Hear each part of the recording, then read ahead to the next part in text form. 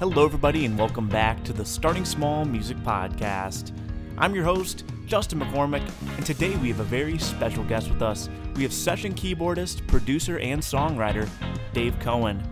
You're going to hear Dave's story of growing up in Canada and what first got him into music. You'll also hear about his time touring with Joe Nichols when he first moved to Nashville, some of his favorite songs out of the 50 number ones he's recorded keyboards on, producing Cover Me Up for Morgan Wallen with Joey Moy, and more. I had a great time talking to Dave. I hope you guys enjoy the episode, and we'll see you at the end. Just keep a smile on your face and it'll be okay.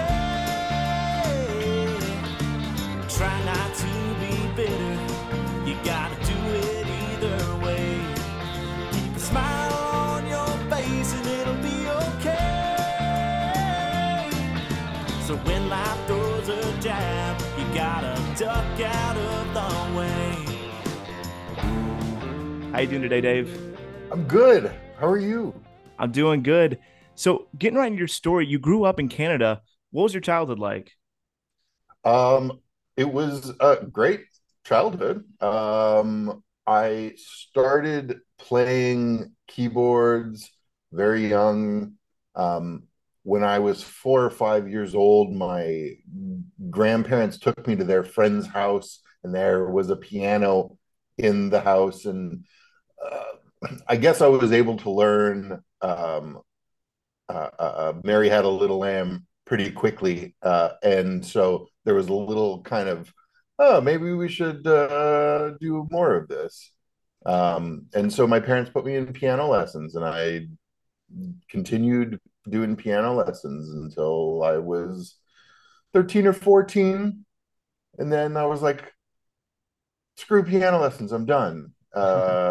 I want to go do other things. And then in high school, I started playing with some friends of mine, and we started a band, and I started jamming with the band, and then piano started being cool again for me.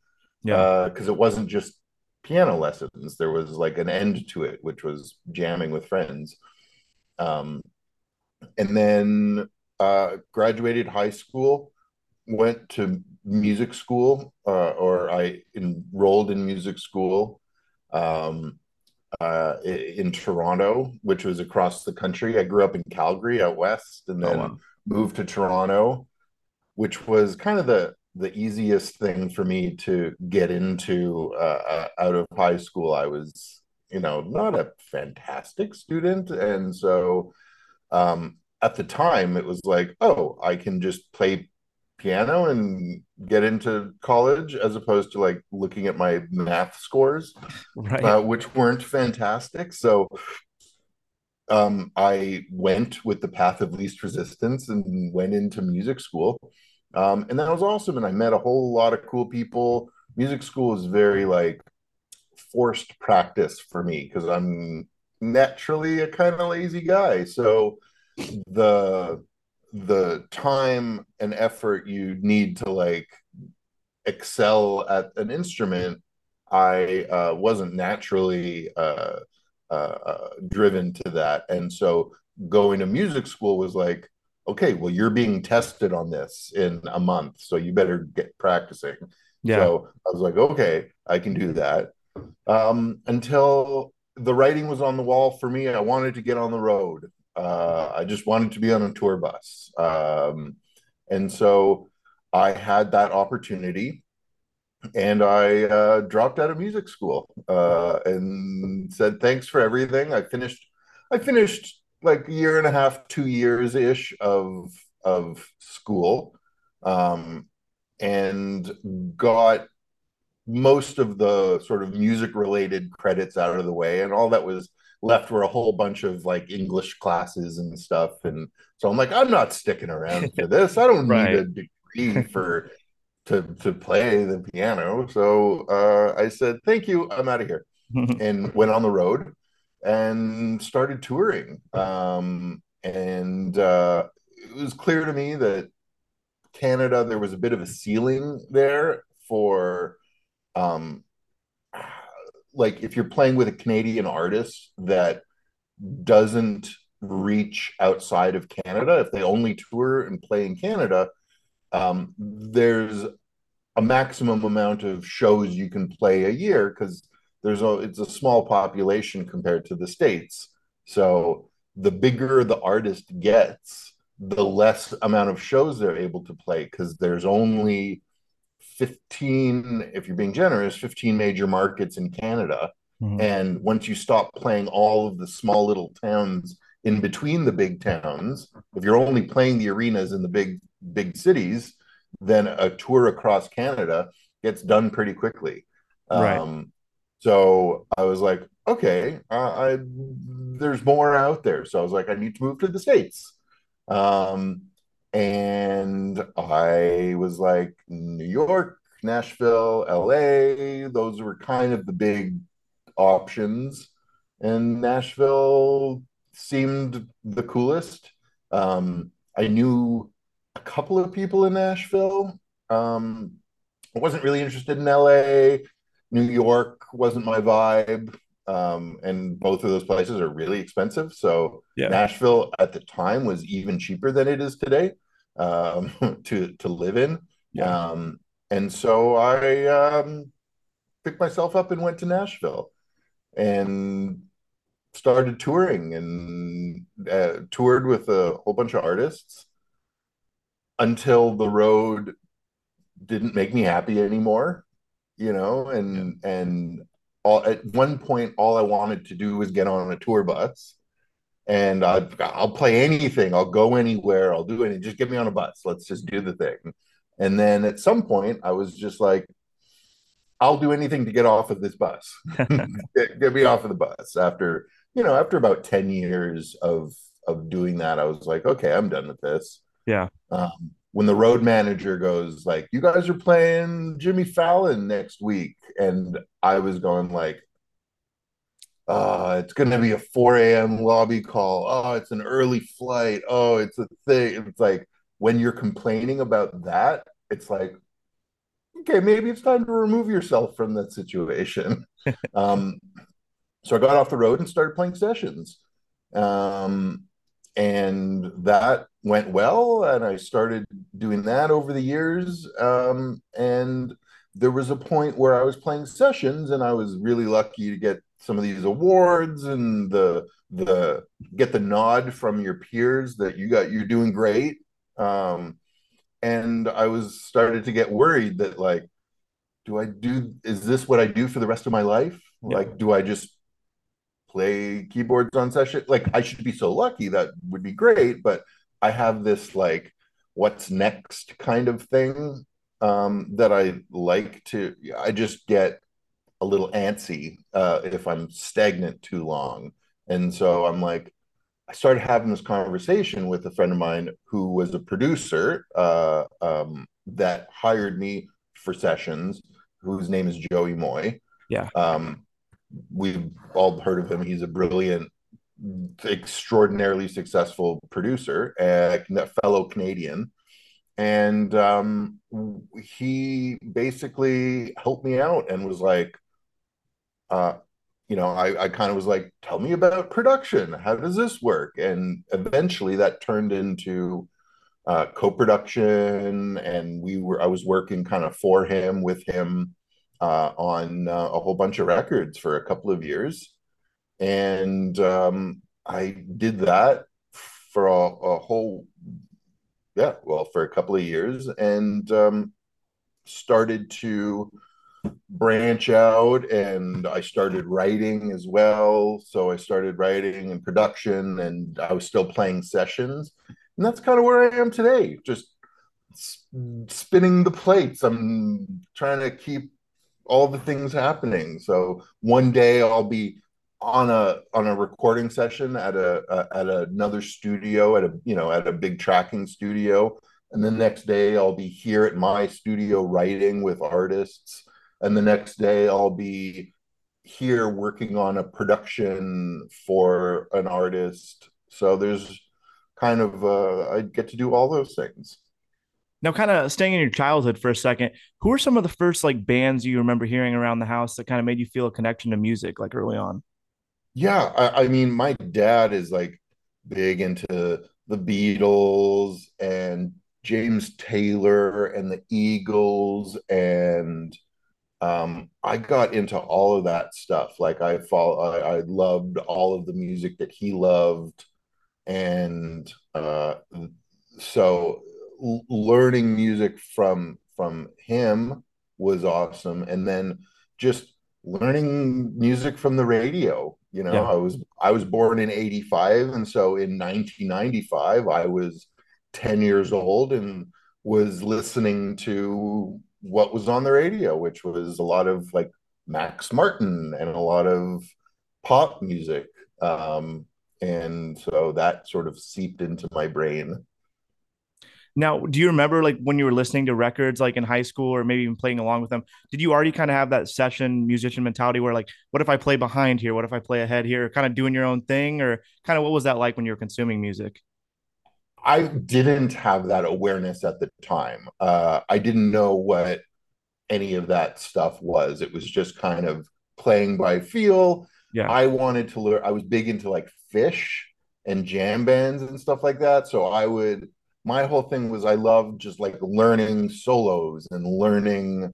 That was my practice. I would find a keyboard solo either in like a, Boston with foreplay long time is like a great organ solo. That whole song is this big long organ thing, and I was like, okay, I'm going to learn this. And so I would do that, and that was the most helpful thing for me to like get things under my fingers and figured that out. And it wasn't until I started playing professionally, like in band, in like as a side band in bands, that things like time and feel and rushing and pulling and all of those nuances were brought to my attention. Yeah. Because the drummer would, I remember the first time a drummer was like, hey, you're rushing a lot.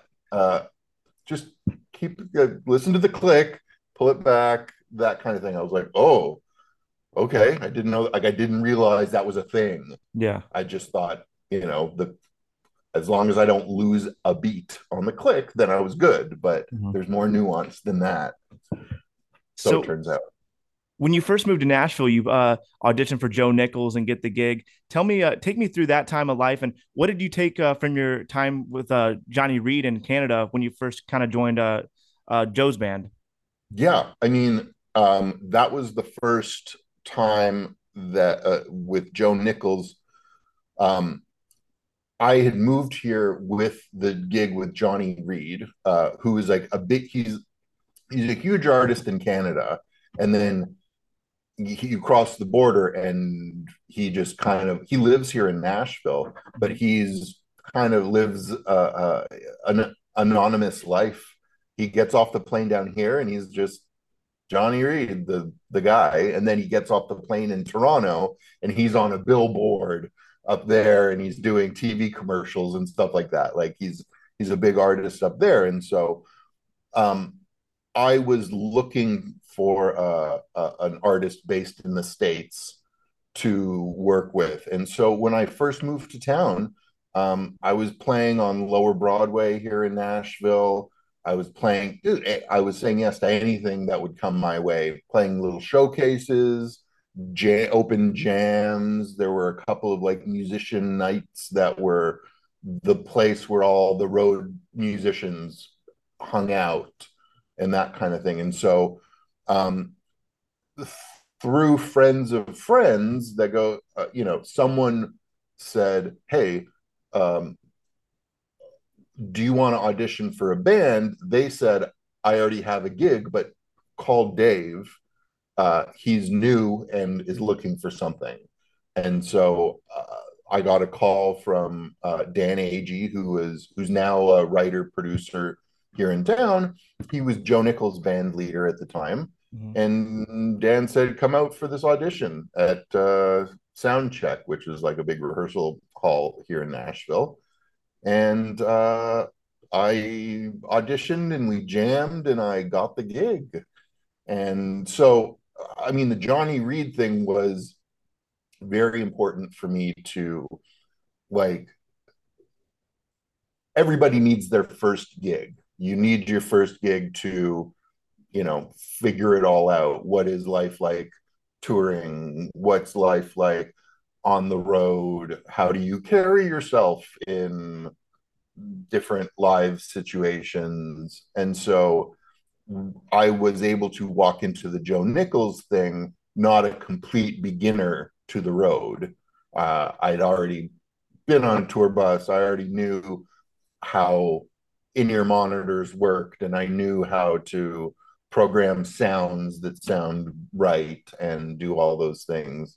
So I was new in town, but I had already had I had some skills in my tool belt to kind of show up and do a good job. Totally. Now, what was that decision like to come off the road? You touched on it a little bit, but I'm sure it probably was a big like lifestyle change for you as well, kind of becoming a session musician in town instead of going on the road every weekend. Yeah, it was huge. For me, I was a Canadian citizen. So I needed a green card to live and work in the United States. And so to get the green card, I needed a sort of steady job. And then once you get the green card, you can kind of go off and do whatever you need to do. But I needed that. And so so my goal was to get a green card and my goal was to buy a house. And for both of those things to happen, I needed a steady paycheck, basically, to look good to a bank, for them to lend you money.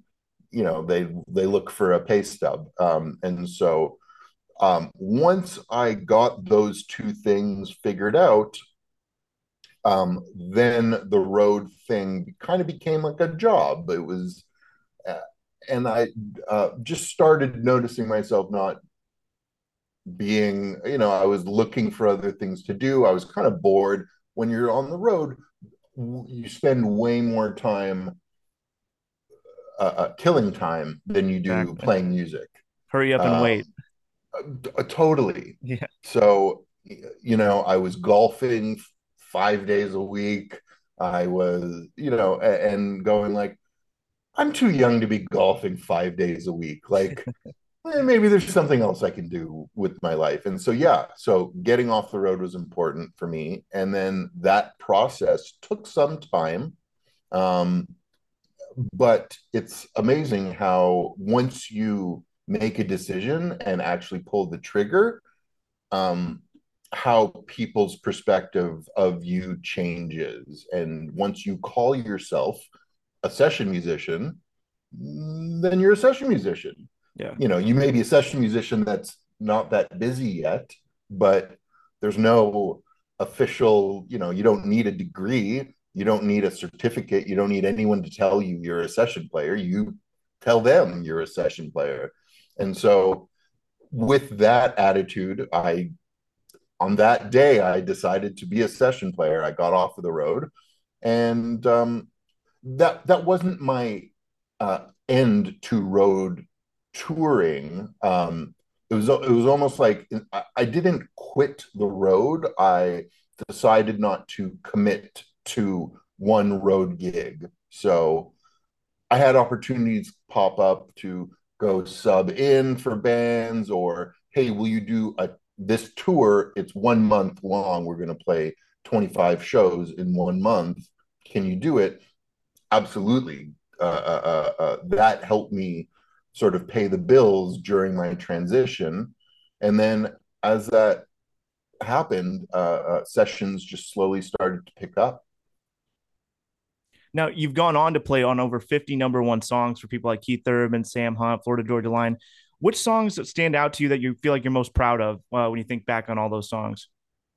And I mean, there's a lot of, it's like as a keyboard player, it's a lot of what you do as a keyboard player is a supportive role. Mm-hmm. So there's a lot of pads, a lot of organ playing, a lot of that kind of stuff. And so this my role in a lot of Keith Urban records and Florida Georgia Line records, and those records are pretty Um, like I'll play it for my mom and she'll go, I don't hear you.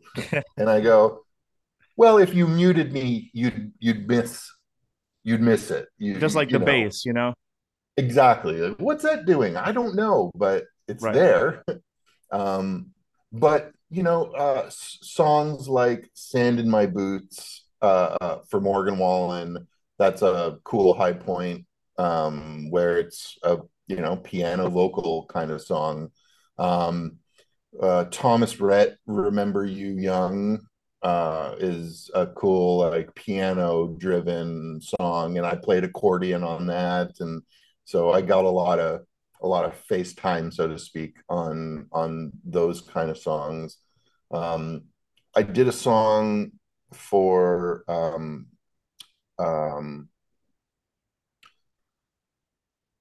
oh God, I'm just having a blank.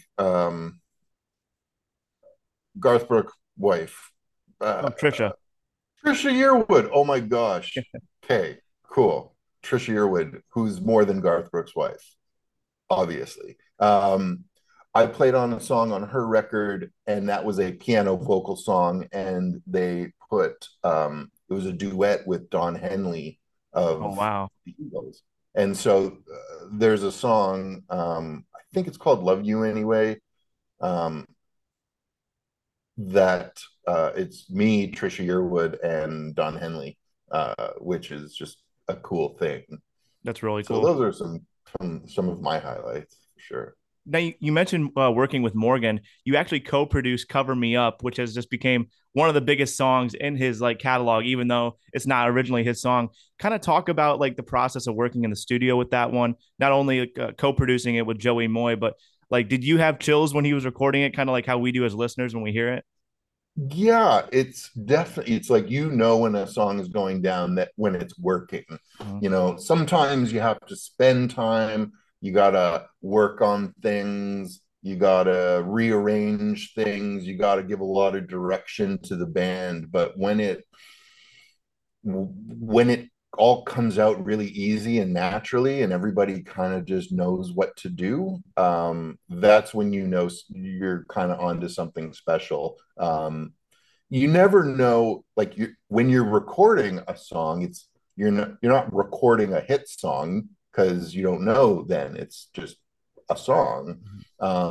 So it's like, you don't know what it's going to do, but that song for sure felt right from the start.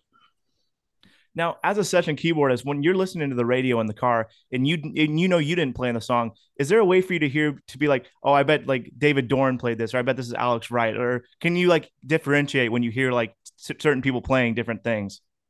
I mean, yes and no. It's kind of like, a lot of the time I'll know who it is, like based on who the artist is, and then I know who produced it, and I can make an assumption.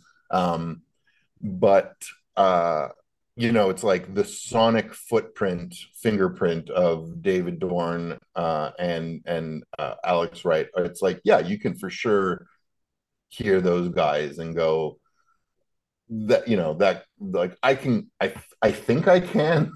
And then I'll say like, oh yeah, that's for sure Alex Wright, and then I'll look at the credits and it's Dorn. Mhm. Or I'll go, oh, that sounds familiar, I think that's so and so, and then I'll look it up and it's actually me. So you know when you play on so many songs, sometimes it all gets jumbled up in your brain and whatever. But um yeah, everybody has their own kind of sonic fingerprint that you can kind of listen for. I'm sure. Now, you signed your first publishing deal with Spirit Music Group. Kind of talk about that process and what it's been like to kind of start songwriting more. Yeah, that whole process has been really, really cool. I have, um, at that point when I signed the deal, I had sort of, if you think about a linear life cycle of a song, from the moment that it gets, the songwriters sit in a room and they go, what if we write a song called this? And then you write that song.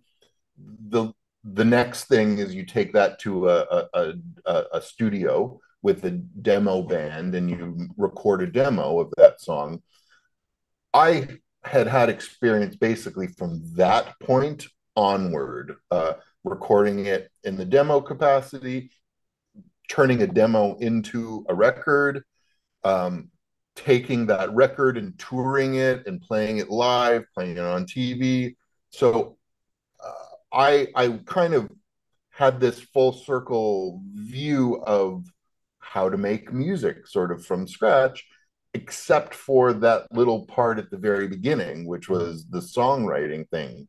And so during the pandemic, during COVID, we were kind of like locked down, and talking with some people, and I'm like, I think this would be a cool thing to do and to dig into, to sort of complete the full circle musical education of me. Yeah.